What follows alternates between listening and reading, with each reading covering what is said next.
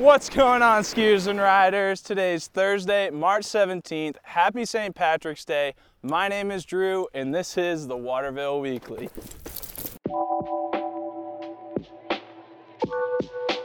First things first, we have a change in our hours of operation. Starting Saturday and Sunday, weekend hours are going to shift to a 9 a.m. to 5 p.m. schedule. This will give time for conditions to soften up in the morning, and since the sun stays out longer, you can ski later. The first day of spring is Sunday, but spring has already sprung here at the resort. Warmer weather is upon us, and snow is soft, wet, and nothing but loads of fun. In celebration of St. Patrick's Day, Mother Nature showed up and showed out with a heaping amount of mashed potatoes. It's time to dust off those daffy and sweatbands, because hot dogger season is here. Take some photos of you in your best hot dogger outfit and post them on social media. Tag Waterville so we can share them on Instagram or Facebook.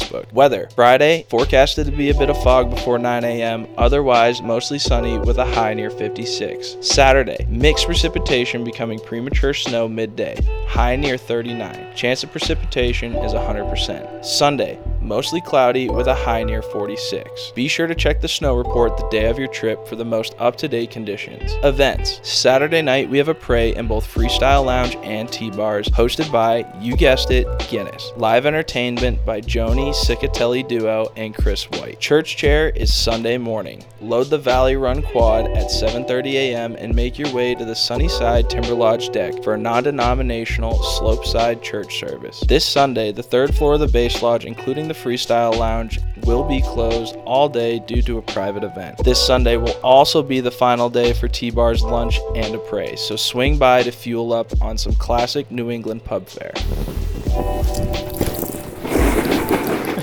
That's all we got for you guys this week. If you haven't already, like and follow us on all of our social media platforms, links provided below. Like and share the Waterville Weekly so that way everybody you ski and ride with can stay up to date with what's going on here at the mountain. And I can't wait to see you all out on the snow.